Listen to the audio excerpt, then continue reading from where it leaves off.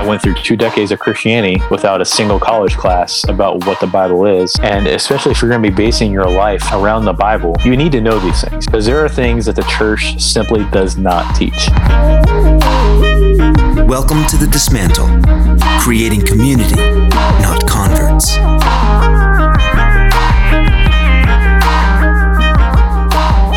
Welcome to Dismantle Podcast, a place for community, not converts. I'm your host, Joey. On this show, we attempt to dismantle an issue that poses as problematic for the church by having a discussion with a guest who has insight or experience with that subject. Now, we're not always going to agree, but we're not going to argue because our goal is to build bridges and not barriers. Our guest today is Will Thorpe. He is the brains behind the Instagram handle Heretical Theology. Will, welcome to the show. Hey, how you doing? Doing well today, man. How about you? I'm doing fantastic. I'm glad we got to connect. Thank you for saying yes to this and being a guest on the show. Yeah, thanks. Thanks for asking me. So before we dive into our conversation today, Will, how'd you get introduced to church? How'd you get introduced to faith? What's some of your spiritual background? Childhood indoctrination would be the classic example of how I got introduced. Perfect. My mother would probably disagree with that statement. They wanted me to have more of a social life, and so they took me to Sunday school at the rural Methodist church down the alley. Actually, there was a big old cornfield in between myself and or my house and the church I grew up in. Was saved at 7, according to my mother. I don't really remember it very much, but then I discovered another church when I was in middle school that was actually having Wednesday services out of like a lecture room in the high school I was going to. And so I started going there. They had a really great youth group, so my parents were really supportive of it. I was going there, and it was going there for about 15, 20 years. So I was, still a little over 15 years. Turns out it was a cult. I didn't really realize it at the time. People who had left had called it a cult. I just thought that they were just being ridiculous. So once we got out of, my wife and I then moved to Florida because we felt called to go to another church. We had met my brother down here in Melbourne, Florida, and we visited his church, and we literally felt God calling us, "Hey, this is where I want you to serve." So we quit our jobs, moved 1,000 miles away from Ohio to Florida to start serving at another church. And we didn't have any jobs lined up either, so that was fun. We didn't end up getting jobs, so that's good. And that's a very quick snippet of my 20 years as a Christian. And with that sentence, 20 years as a Christian, I would imagine there's been a transition from that time to where you are now? Just a little bit, yeah. So the last 5 years was at the church that we moved to was at a mainstream mega church. It had 10,000 people over 3 campuses. It was a Calvary Chapel church. It was really good for me because I didn't know it at the time, but it helped me deconstruct my fundamentalism into a more, I guess, more reasonable, more loving, safer version of evangelicalism. And I learned how to love people because I thought I did, but I really didn't. And so I learned how to essentially chill the crap out. And not everything had to be a closed-fisted issue. So that was kind of refreshing. But even then, like I started progressing as become more liberal Christian. I was generally conservative, but I was more of a libertarian politically. And the church's obsession with Trump kind of was eye-opening for me in 2016. And I realized that my ideals of what the church was not quite reality. I knew there was a lot of people who were honestly two-toed to the Republican line because of evangelical beliefs. But that was a different case with Trump for various different issues, very different reasons. And so I made some enemies. I had a few people question my faith and question my reasoning for not supporting Trump and not towing the line, and that kind of started a nice little I guess what you would call it a path of trying to figure out what I believed and why and what the church was, and ended up learning a little bit more about textual criticism and the history of the Bible. And next thing I know, started questioning a lot of other things and became a very liberal Christian or progressive Christian. And then eventually in 2019, that transitioned to me becoming agnostic and then an atheist by the end of the year. With that framework, it sort of sets up where we're headed today on our conversation. And thank you for sharing that, Will.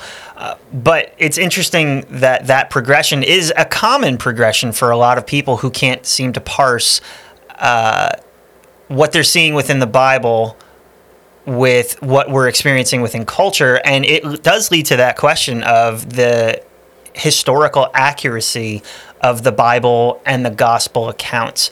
I think this is something that many Christians never really want to consider too in depth for fear of taking themselves out of the faith, much like your journey and other journeys that I've had conversations with. Was it more just the political spectrum that was sort of unraveling for you, or was this always sort of in the back of your mind, like maybe this isn't what I think it is? Yeah, it wasn't just the political aspects. My politics have always transitioned very fluid. I was a hardcore right-wing ditto head at my fundamentalist church. It was the church and talk news, talk radio was in Fox News. Like that was my three sources of information. Growing up as a high school and college kid. But it wasn't just Trump. My wife was having a little bit of a crisis of faith as well, and so that definitely affected me. So I was trying to understand her and be a good loving husband for her. But I think it was also because I ended up getting into a new environment. I had always worked for very small companies as a graphic designer. Excuse me. But then when I got a new job down here in Florida, I actually started working for a multi-billion-dollar tech defense company, and there was a legitimately large office with a lot of different people and people you spend 40 hours a week with. And they introduced me to some things. Like I learned that people who are not religious are not complete assholes, which is refreshing. I learned that maybe it was me who was the one who was a little bit crazy and a little bit over the top. So I learned how to chill out a bit. And I learned all about these different podcasts and YouTube channels. So really, Joe Rogan, to be quite honest, had a huge effect on my faith just because of all the different people and voices he has on his podcast. Like I thought he was batshit crazy, but he was so interesting. And so when he had a gentleman named Sam Harris on his podcast. I'd never heard of Sam Harris before, so that was eye opening to hear about this neuroscientist and atheist speak so openly about religion and science and things like that. Was really fascinating. So then I started listening to his podcast, and then he had a guy named Bart Ehrman on. And that's why I had to hit the brakes a little bit, because Bart Ehrman is a textual critic and very popular among the deconstructing world and atheist world. And he has a story very similar to mine, where he was a fundamentalist evangelical Christian, and then now he's an atheist. And so he was saying a lot of things on Harris's podcast. So I'm like, well, that's not true. That's BS. That's not correct, because I knew the Bible very, very well. Or at least I thought I did. I knew it from a very strict theological viewpoint, and I knew all the other theological viewpoints. But I didn't really know it historically or textually. So that's key. And so I went to go learn more about Bart, and then I had to stop. And so I never really understood textual criticism that well. I've heard of it, but I believe that the Bible was a word of God, and that's all of it. So textual criticism to me was kind of like a useless endeavor. So I learned about a guy named Daniel Wallace, because as a good Christian, I wanted to hear a Christian perspective on textual criticism. So that was what what Christians should do, right? You don't want to listen to atheists. You want to get the Christian person. Well, I listened to a lecture by Daniel Wallace, and the first thing that he gave a really long intro in one of his lectures, which I highly recommend. And you can just Google Daniel, go on YouTube and search Daniel Wallace. It's probably one of the first things that comes up after the Ehrman debates. And he concludes his intro by saying, "Is the Bible the Word of God or the mind of God?" He says, "Absolutely not." And my heart just sank. I'm like, what? This is a Christian who's an expert in this field, and he's saying this. And so then he gets into all these details about how it's pretty reliable, but it's not perfect. And I'm like, okay, I guess that's fair. And then now I really had to reconcile that with the Bible being the perfect word of God versus just being okay. And so then I watched the debate with him and Bart Ehrman, and it was really challenging for me because my faith really rested on the foundation of the Bible and it basically being true, because I was a pursuer of truth and I believe I had the truth, and now that truth is coming into question.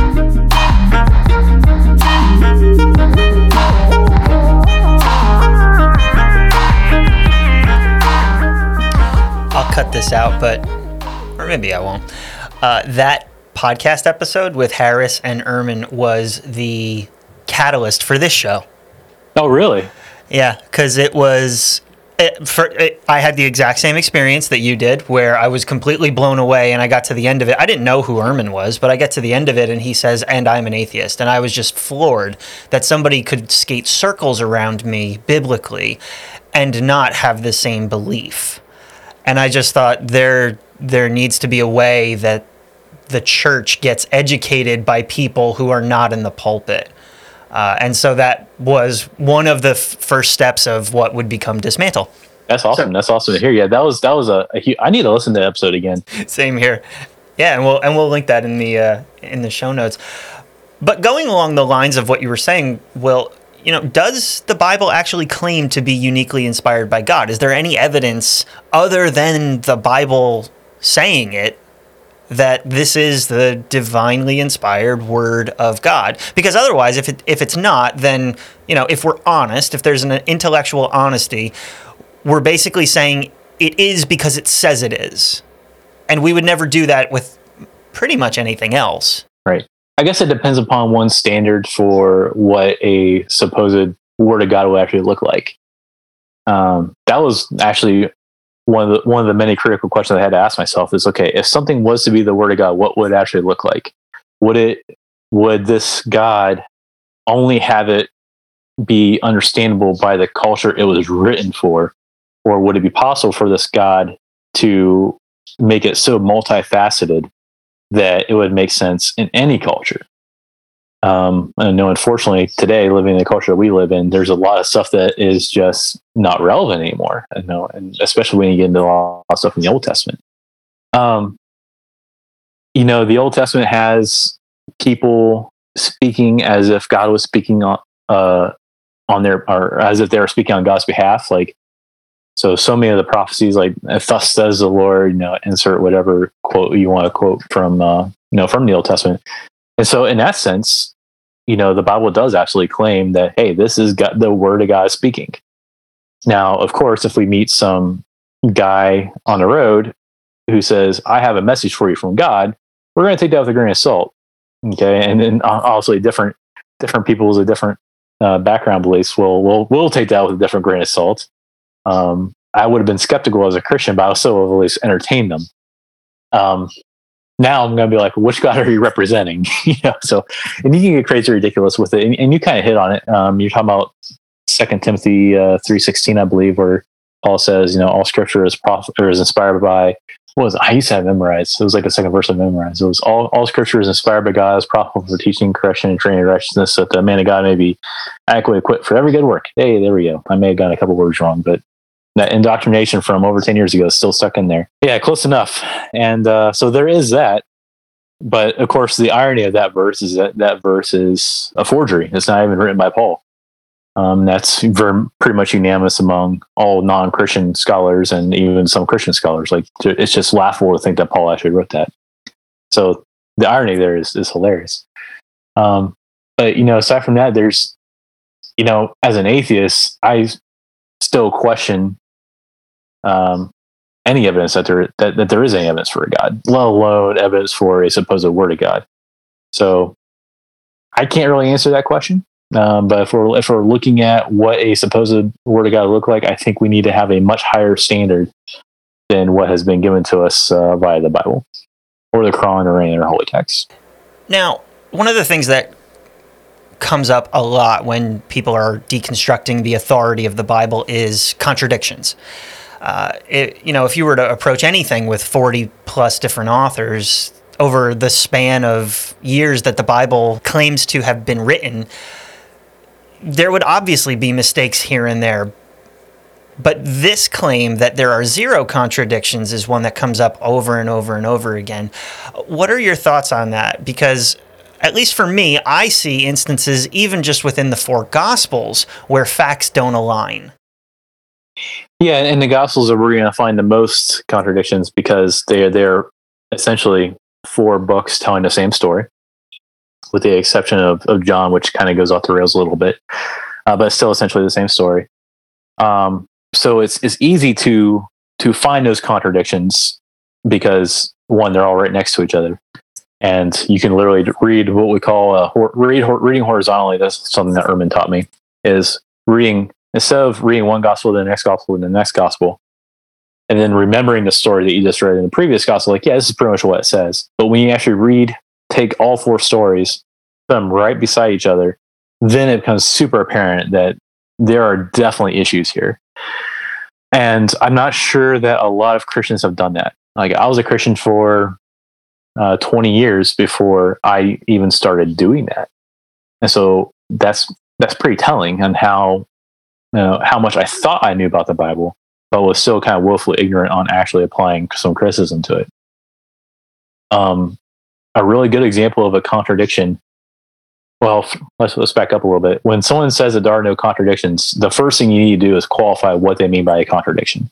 And this is something that, again, Ehrman, I know I'm referencing Ehrman a lot, but when he gives these lectures, especially when he's talking to Christians, which he does fairly often, he's like, now, you can say these aren't contradictions, but they can't be reconciled. They can't both be true. So I call that a contradiction. Is it saying one is white and one is black? No. Now, if a contradiction is only something that's white, but then they're saying it's black, if that's the only way they want to label a contradiction, then fine. I think that's a very low standard. So a good example would be the one I love to go to because it's hilarious because it shows how disingenuous Matthew is, the author Matthew is, was when Jesus enters into Jerusalem. In Matthew, he has Jesus riding in on a colt and a donkey. Okay, it's very subtle, but but if you read it, it's obvious. He is literally striding two animals, and there was two animals that he had the disciple go and get, and he comes in on two animals. Other gospels, it's just one animal, one donkey. Okay, I call that a contradiction. There cannot be both one animal and two animals, and the reason why Matthew does it is because he doesn't understand poetic prophecy, because he's quoting, I want to say Zechariah, but I can't really remember. It might have been Isaiah. Something from one of the prophecies from the Old Testament that is a fourth prophecy of the coming Messiah. And the language uses poetic language to describe the animal in two different ways, but it's still one animal. And so the author in the Old Testament calls it a donkey and a colt. Matthew, it could be an issue because he was only reading the Septuagint. Matthew doesn't realize that it's poetic, and he assumes that it's actually two animals. And so to fulfill that prophecy, he has Jesus riding in on two animals. Their Gospels, Mark, John, and Luke, are like, yeah, no, it was one animal. And they're not trying to force in a prophecy like Matthew tried. So that to me is a perfect example of a contradiction. Now, I think, at least from my experience, something I never really thought about was how we got this physical or digital compiled book filled with 66 books. There was a council, and some books were left out, others included. Can you chat a little bit about the process of putting the Bible together? Yes, I actually made a post about this in preparation of this question because I realized I didn't know as much about as I thought I did. I actually learned a lot of cool stuff researching this. So first things first. All right, this is specifically for the atheists, okay, because a lot of atheists like to promote this and it's complete bullshit. The Council of Nicaea had nothing to do with the assembly, the canon of the Bible. Nothing at all, okay? So there's that. The Council of Nicaea was there to, to critique the Nicene Creed, but it was also to attack the idea of Arianism, because there was a guy named Arius who thought that Jesus was the Son of God, not equal to God, but was still the Son of God. And there was a lot of other people who believed that Jesus was God, And Constantine was like, I don't care which one it is. I just need you all to get together and figure out which one is correct. And that's what they did at that council. And it was essentially unanimous. There was a couple people who did not agree, and those who did not agree, including Arius, were exiled.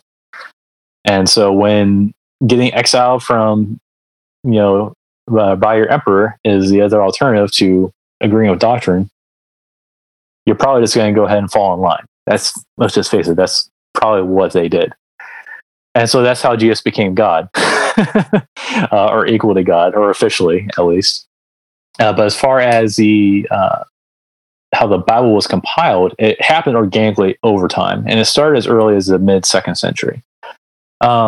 It was Irenaeus, and so he had, this logic that there was 4 winds, 4 corners of the earth, and so there should be 4 gospels, and that's literally how he justified these 4 gospels. But there was also I can't remember how many gospels there were, but there was dozens of gospels at the time. Like there was a gospel of Judas, gospel of Mary, gospel of Peter. Everyone had a gospel, right?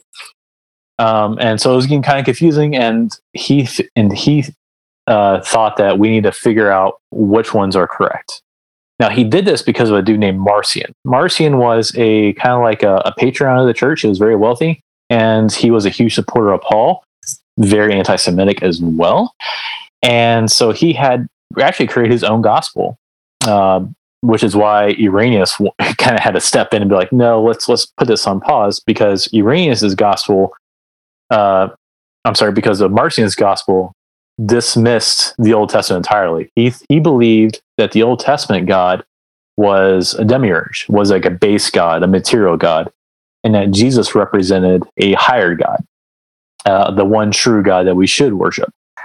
As you can imagine, the church wasn't really keen on that, and that's when Irenaeus steps in and tells that Marcion's gospel, which contained of a highly edited version of Luke and all of Paul's, I think it was all of Paul's. It was 11, or it was either 9 or 10 letters of Paul, and so that's when Irenaeus steps in, like, no, we got these 4 gospels, and these will work out well. So fast forward 100 years, or a couple hundred years, and then there's this dude who was a bishop of Alexandria, and he was a troublemaker. He was exiled 5 different times, and he wrote a letter to his church saying what he believed the 27 books of the New Testament should be, and he was also on the Council of Nicaea too, by the way. And so then that stuck. That list kind of stuck, and it's possible that these 27 were already pretty safe, and so he was just trying to clarify which ones were actually he believed were accurate, because there still wasn't any official New Testament text. And then at the Council of Rome, so at the Council of Rome, just before 400 AD, was when the actual New Testament and Old Testament canon was established. So it wouldn't be until 400 years later. And that was actually scribed by a dude named Saint Jerome. And that was finished in around 405 AD. So that's how we actually done it.